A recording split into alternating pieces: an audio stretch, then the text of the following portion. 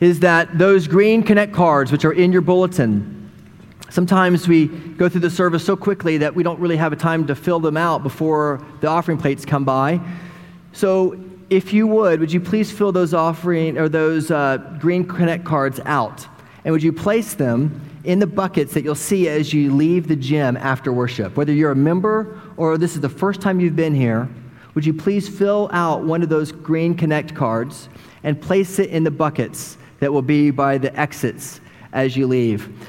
Announcement number 2 is, many of us enjoyed a wonderful fall festival yesterday, and it was obvious that you thought your pastors hadn't had a shower in a long time, so you got to dunk them repeatedly in a big trough of water. We're thankful for that. It was a lot of fun. Thank you very much. I appreciate the humiliation. Some of you, though, left some stuff. And so if you left things, including a retainer, please see Christy Van Wy, and you can retrieve the things that you may have left. If you think you've lost something at the Fall Festival, please see Christy. Christy, would you raise your hand? We see that hand. Thank you very much. All right. Please see Christy after the service. All right, now if you would, let's give your attention to Colossians chapter 2. We're in a series called The Greatness of Ordinary Grace.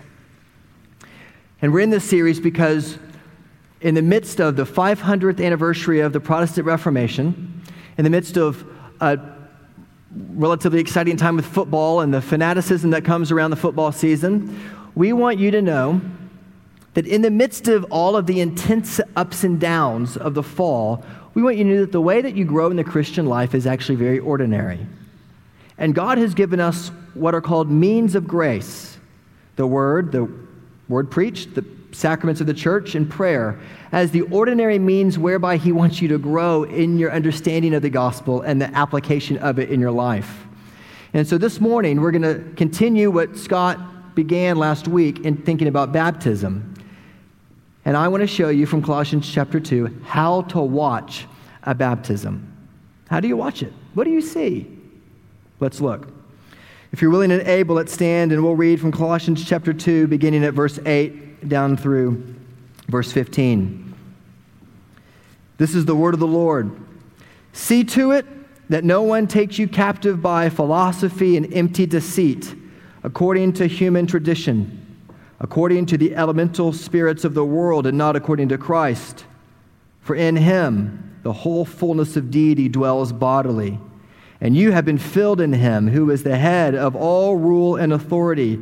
In him also you were circumcised with circumcision made without hands, by putting off the body of the flesh by the circumcision of Christ, having been buried with him in baptism, in order in which you were also raised with him through faith in the powerful working of God, who raised him from the dead. And you who were dead in your trespasses and the uncircumcision of your flesh, God made alive together with him, having forgiven us all our trespasses, by canceling the record of debt that stood against us with its legal demands. This he set aside, nailing it to the cross. He disarmed the rulers and authorities and put them to open shame by triumphing over them in him. And this is the word of the Lord. Thanks be to God. You may be seated, please. Everyone is looking for a revolution. Everyone is looking for a revival. And we are praying for that.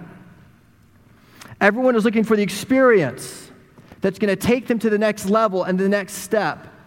Everybody is looking for that thing that they can do, that they can participate in, that will be the thing that will help them really have a growing relationship with the Lord and help them to understand the beauty of the gospel. But what if,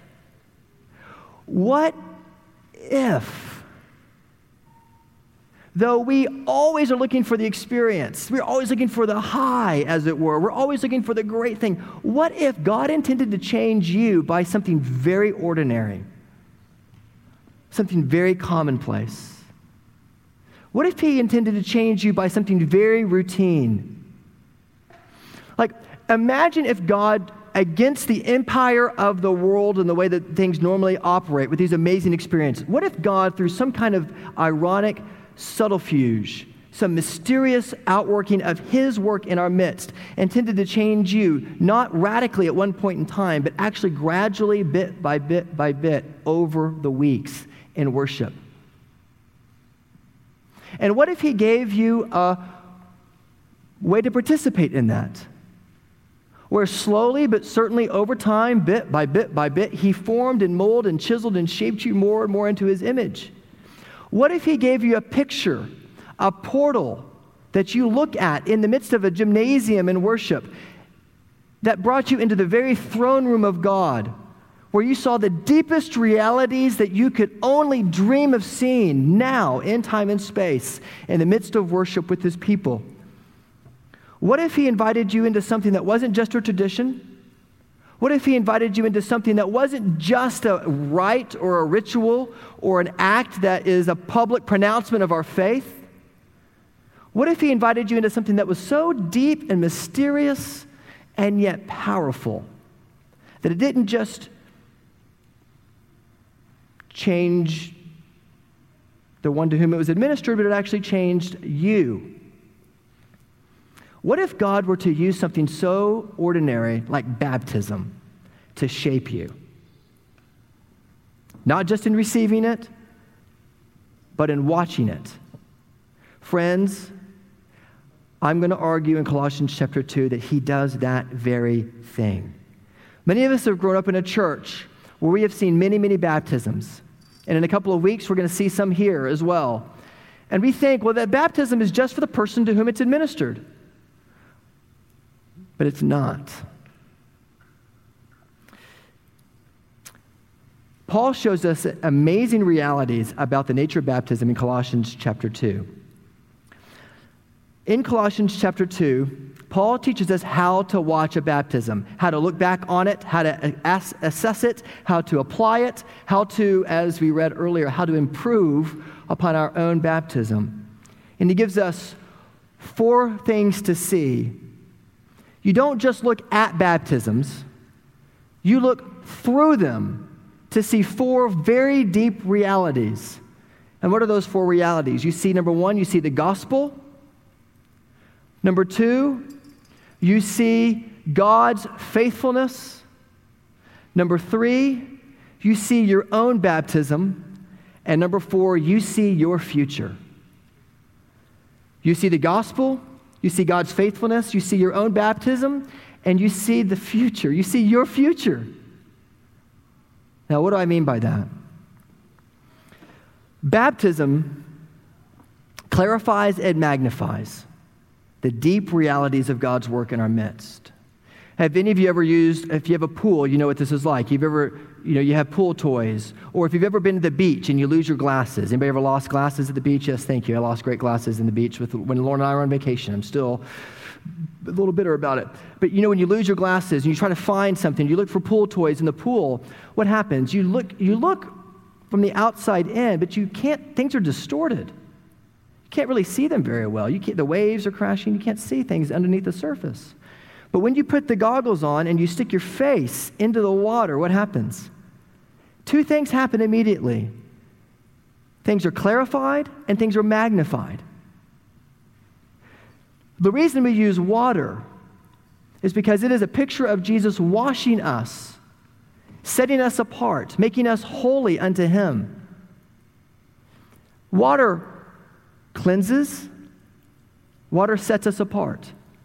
It clarifies and it magnifies these 4 realities. First, the gospel. Well, where do I get that in the text?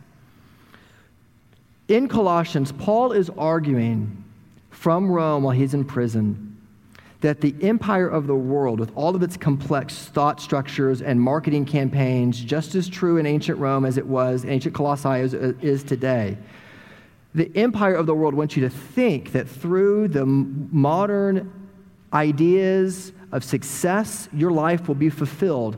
And Paul, even from prison, is pushing against that. And there are people in Colossae who have said that the Christianity that Paul preached to you, he didn't tell you the whole story. There's another story. The story is that it's angels in heaven who exist to intercede for you. Now, hang with me. There was a heresy in Colossae about angels. where angels would intercede for the people. And so you weren't to pray to this God that Paul told you about, who actually prayed to angels. And they've shown this from ancient artifacts and ancient ruins that they found, even ancient amulets that they have found, on which were inscribed words like this: Michael, Gabriel, Oriel, Raphael, protect the one who wears this necklace. Flee, O hated one, for Solomon pursues you. They begin to wear Christian jewelry. And they began to believe that in praying to angels, they created this whole Gnostic weird religion that devalued Christ and raised the premium of your good works to be sanctified. And Paul says to them, look what he says in verse 8, see that no one takes you captive by philosophy and empty deceit. He's referring to that kind of heresy, the philosophy of praying to angels and having intercessors. According to human tradition, it's made up, brothers. According to the elemental spirits of the world, it's pagan, sisters, and not according to Christ. For in Christ, the whole fullness of deity dwells bodily. Paul uses the word fullness because that's the word that these people who made up this pagan religion, it looked like Christianity, used. They used fullness all throughout their speech. And so Paul co-opts that and says, the fullness of the life you're expected to live, you're wanting, is in Jesus. You've been filled in him who is the head of all rule and authority. And then in verse 11, he does something very interesting. In him also. In him in addition to this.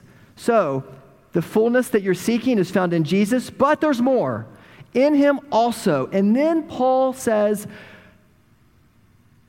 I want you to think about your baptism. I want you to reflect on your baptism and see your baptism like a prism through which you understand the world more clearly. And he says, verse 12, having then been buried with him in baptism, in which also you were raised with him through faith in the powerful working of God. In other words, if you're going to push back against all that tries to cater to your affections and to your thoughts, you have to learn how to look through your baptism to see the truth. And what is the truth that baptism shows us? Verse 13, it shows us the gospel. You who were dead in your trespasses and the uncircumcision of your flesh,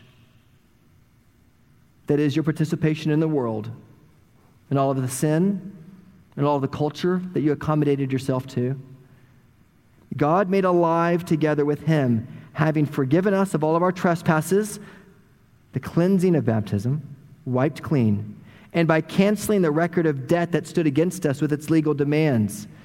This he set aside, nailing it to the cross. And in this way, he disarmed the rulers and authorities and put them to open shame by triumphing over them in him. The gospel, Paul says, is the good news that when you see a baptism, you think about the washing away of your sin, and you think about you being set apart, triumphant in Christ over every other authority that seeks to own you. Your sin is taken away, in other words, and there's a righteousness, a triumphal righteousness that is given to you. That, Paul says, is one of the things you see pictured in baptism. So when you see me or you see Scott holding a child or baptizing an adult, you should think, first of all, of the picture of the gospel, of the washing away of the sin, and of the triumph that they have in Christ, his righteousness been given to them. Now, does that actually happen for a child? Well, of course not. They can't believe yet.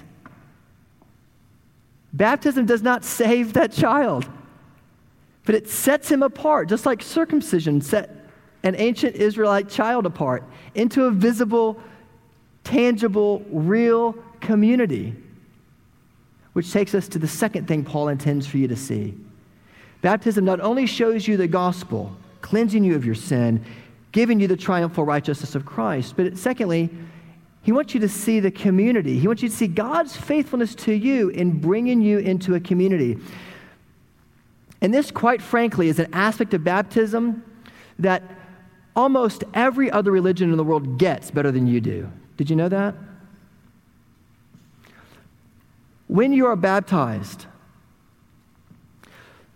in Colossians, Paul says you, second person plural, all throughout it. And then he uses first person plural, us and our. He's saying when you are baptized into one another, into Christ, as he manifests himself in the visible and physical world around us now. And when you see a baptism, you're not just seeing a public declaration of faith, although for an adult it is that. You are seeing primarily that they are being grafted into the visible, real body of Christ in time and space. What is spiritual and invisible is manifested in a visible and a physical way as somebody is brought into the community of Christ.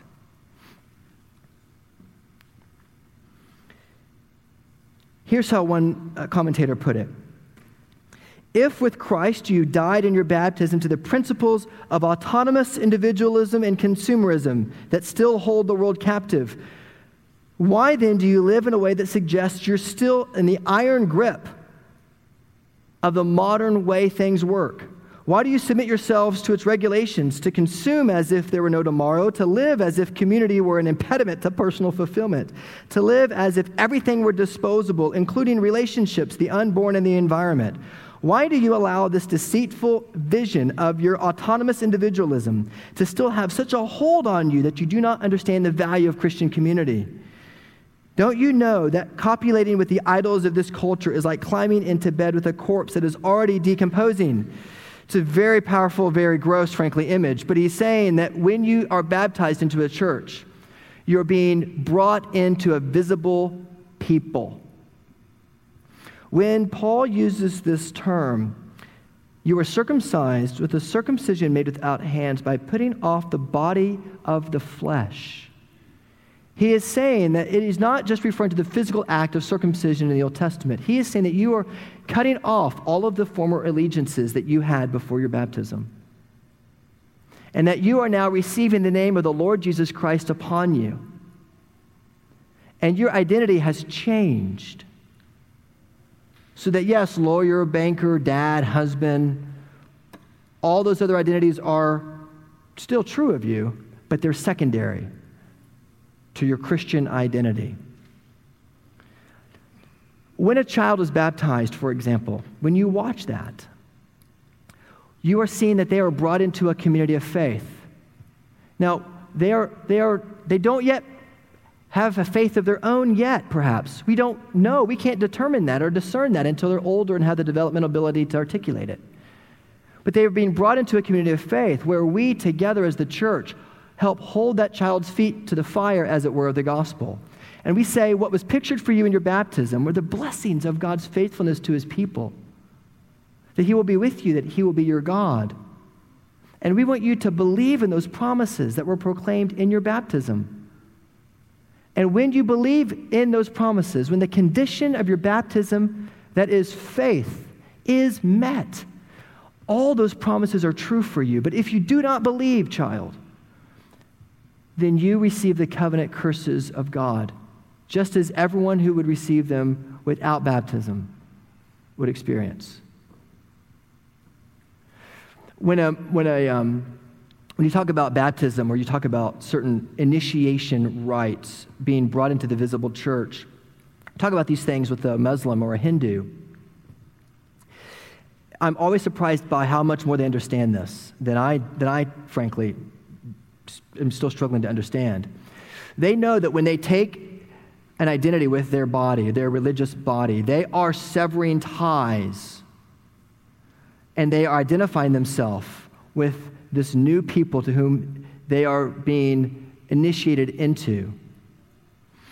And when John the Baptist was bringing about baptism, he was saying that we are now opening this up, not just to men, but also to women.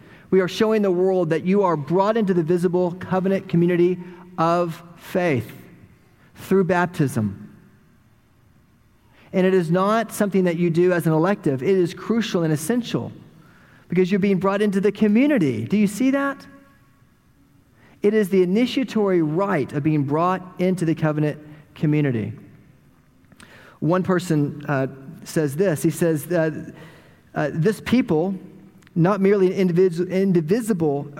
invisible family known to God alone, but an actual company of people in time and space, the church in which Christ is confessed as Lord. An outward and visible entry into this outward and visible family is accomplished through our baptisms.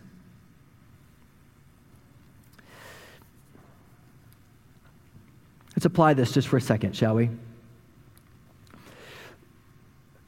Many of us, when we face criticism, when people at work criticize us or cut us down, if we operate by performance metrics and we are driven by success and performance measures, when that criticism comes to us, we either get self-defensive or we're crushed by it. And it is only through the strengthening of your identity and the gospel that you're able to face criticism and be able to take criticism, hold it into the light for what it is, and to say, is there a kernel of truth, no matter how painful it might be, about me? Like, even if the tone was a really negative tone, is there something that might be true about me in this criticism? And we have the ability to assess that because our identities are not based upon what that person may think of us or even what everyone in the world thinks of us. But it's rooted in what Christ Jesus thinks of you, and he thinks you're amazing. He loves you. He thinks you're terrific. He sings over you with his love. And therefore, when we receive criticism, we're strengthened to be able to receive those things by being reminded through the sacraments again and again and again, particularly of baptism, that you're set apart with a new identity in Christ. And therefore, you're able to receive the blows of criticism that come to us in a way that doesn't make you radically insecure people or defiantly arrogant. It makes you receive the criticism and assess it, see if there's a kernel of truth, be gracious in the reception of it, and learn from it. Another thing that's interesting about baptism and the nature of the community is that we allow our children to watch these baptisms. In fact, we try, whenever there's the Lord's Supper or a baptism, we try to let our kids come and see it. Because by doing that, we are reminding people that we are set apart as a new community in the midst of Tulsa and Owasso. We are Christ's people. And Paul is trying to say the same thing in Colossians chapter 2. Guys, you've put off the old flesh. You're Christ's. You have a new identity. You have everything that you need in him. And we, quite frankly, as a congregation and as Christians today, we don't have any problem sculling our children halfway around the globe for a practice or taking them to engage in, test preparations whenever the SATs come up. We want them to be able to practice their sports. We want them to be able to practice their reading, writing, and arithmetic. But when it comes to strengthening their faith, we say, well, that's really not that necessary. All that's really important is that they believe in Jesus. And we devalue the regular participation in worship. Instead, what if God were to say to you, just as much as you value sports or academics or whatever, you are also to value gathering together as God's people, because it is in the practice and the routine of seeing the sacraments administered, of receiving them, that you actually see the gospel more clearly. Things are magnified and things are clarified. And you may not walk out of worship where we baptize people or we do the Lord's Supper and think, oh, that was amazing. My life has changed forever. But maybe you're changed just a trifle. Just like a coach at a practice teaches you a little different way to adjust your technique so that your swing is more solid, so that you're able to catch that ball, run the right routes, so that you're able to understand how to take tests, whatever it is. Worship is supposed to be regular, ordinary, and in that it shapes you far more powerfully over time than the radical experiences of one-off events. Worship is formative. And one of the chief ways he does that is through the waters of baptism, seeing the gospel and seeing the community in which you are now a part. Are you with me so far? It's so important. The third thing that Paul shows us is that it reminds you of your own baptism. What was done when you were baptized? If you were baptized as a child or as an adult, you were brought into a covenant community and you were set apart. Like in 1 Corinthians 7, where it says that the children of at least one believer are sanctified. They are now holy. Even though they may not yet personally believe in faith, they're holy because they're part of God's visible church. When you are baptized, that picture is signified in the baptism. And that promise is indeed sealed on your heart so that when you believe it, all of the virtues of the blessings of the covenant become yours. So it's not just that one day, someday, when you believe you're going to have money deposited into a bank account. No, you have the bank account. And it is full of money, as it were. And when you believe is when you turn 18, so to speak, and you get access to it. Martin Luther, whenever he was tempted, he wouldn't say, on such and such a date, I became a Christian, I walked in the aisle, I signed a card. Martin Luther would always say, Baptitatus ego. I have been baptized. I baptized. Or Baptitatus sum. I have been baptized. He would always say whenever he was faced with temptation, I have been baptized. I have been set apart. This is not who I am. I am not one who gives in to sexual immorality. I'm not one who gives in to wanting to get back at this person. I've been baptized. I've been set apart. And so therefore, when you see a baptism, you are to remember the gospel, the community, but you also remember your own baptism, that you too, Christian, have been set apart. You too have been made part of God's visible covenant community, and you therefore should live into that reality. It is the chief marker of who you now are.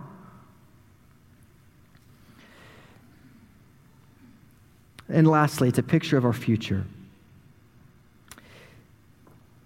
In Colossians, one of the things that they tried to spin for them is that we want you to know that you can be protected now and forever by praying to angels, Ariel or Michael or Gabriel, all these guys who were imprinted on these amulets and in these ancient manuscripts in Colossae. And Paul says, no. Jesus triumphs over all of your adversaries now. And we get to experience that now in part and one day in full. And when you watch a child being baptized or when you watch an adult being baptized, you look not at it, but you look through it and you see your own future because you see not what they are now, but what they can be one day. When you look at brothers and sisters in this church, you don't look at them as what they are now. You look at what they could be. How else is it possible to be part of a church where people whose personalities just rub against yours? Like, how can we exist together if we don't train ourselves to see what we can be one day, not what we are now? How is the world going to look at the church and see what in the world binds them together? They have nothing in common. They're socioeconomically diverse. They're racially diverse. They're culturally diverse. How can they possibly call themselves dear friends, brothers and sisters? It's because we don't see each other for what we are now. We see each other for what we can be. And C.S. Lewis says this is actually the way he understood how to have friendships with people with whom he didn't always have things in common. Lewis says that if today you were to see that person's glorified self, if you were to see that baptized brother or sister for what they will be one day, you would be tempted to fall down and worship them because you have never met in the church a mere mortal.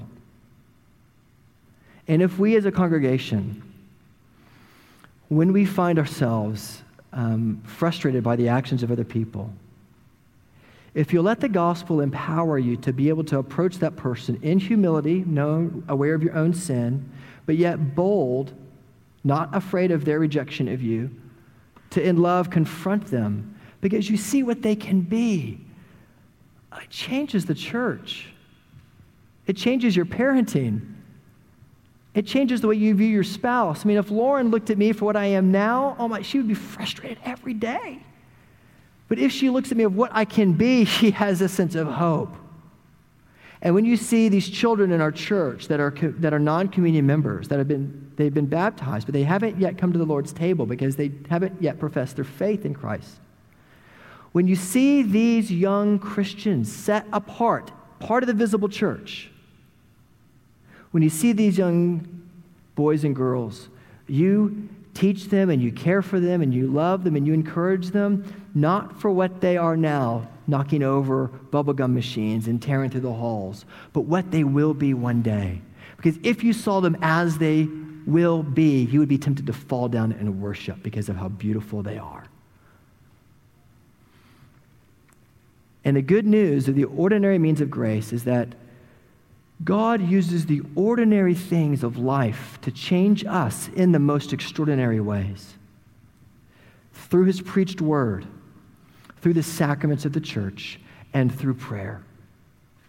And when we watch baptisms together, we look not at the baptism, but you look through the water, as it were, to see the gospel, to see the community and God's faithfulness to you, to see your own baptism if you've been baptized, and the strengthening work of that baptism to help you amidst the temptation. And you see a picture of this person and of your own future. Do you see it? It may seem very ordinary, but it is an extraordinary privilege for us through the ironic power of the Lord Jesus to use ordinary water to help us see through it to extraordinary and deep realities that are meant to shape us and to change us. We are people who are ordinary. We are people who walk by faith in the ordinary warp and woof of life. And that is how God changes us. And he is faithful to do so. Because Jesus wants you, in the midst of the ordinary preaching of the gospel, to again see him. That he loves you so much as to bring you into a visible community of faith where the hands you shake and the hugs you feel today are the extension of his hands, of his arms around you to encourage you and to strengthen you. And to help us as a church recognize that we are in this together. And my children and I, myself, need you as much as your children and you need me. Because God uses his body. Let me give you one more analogy to close. Have any of you ever been involved in an organ transplant? Ever had family who have had organ transplants? You know that when you take an organ out of the body, you want as fast as possible to put it in the new one. And they take great care to keep this liver, this kidney, whatever the organ may be, alive. They protect it, they put it on ice, they wrap it, they guard it, they know where it is at all times, and they want as fast as possible to get it from the one who has donated the organ into the donor recipient. They do not waste time, which is why when you hear that there's an organ available, you run as fast as you can to that hospital. The same is true in the church. Our neighborhoods are filled with people who are like organs outside of bodies. It is abnormal. It is not the way it was meant to be. And when you become part of the visible community of faith, as it were, you are implanted in a new body, part of them. And that's what happens when you transfer your membership into this church, or you come into membership of this church through the rite of baptism. It is ordinary, and yet through seeing it done, you see extraordinary realities. So, friends, let us not be people who are always longing for the extraordinary, because what if God intended to change you through the very ordinary means of grace? What if he wanted to change you as you watch a baptism, as we will, Lord willing, here in 2 weeks? What if he intended to shape you by showing you through the Lord's table, as I'm about to administer, that it is through the ordinary bread and wine that Jesus intends to show you extraordinary and deep realities of your heart? He does. Do you know him? He's here. Run to him in faith. Let's pray together. Father, we pray that you would help us to see that in the ordinary means of grace, you do extraordinary things. Help us, Lord, to understand the way we view baptism is not just by passive observation, but we see the gospel. We see the community into which you have called us and the one being baptized. You help us to reflect upon our own baptism, and you show us a picture of the future. You show us a picture of what we will one day be, now set apart in part. And one day we will be sinless in your presence because of the finished work of Jesus, covered in your righteousness. Would you strengthen one another, strengthen me, strengthen us to see one another in that light, and to so be a church where we can be honest about our sin because we don't see each other as we are, but we see each other as we will be. Father, help us to do that, we pray. In Jesus' name, amen.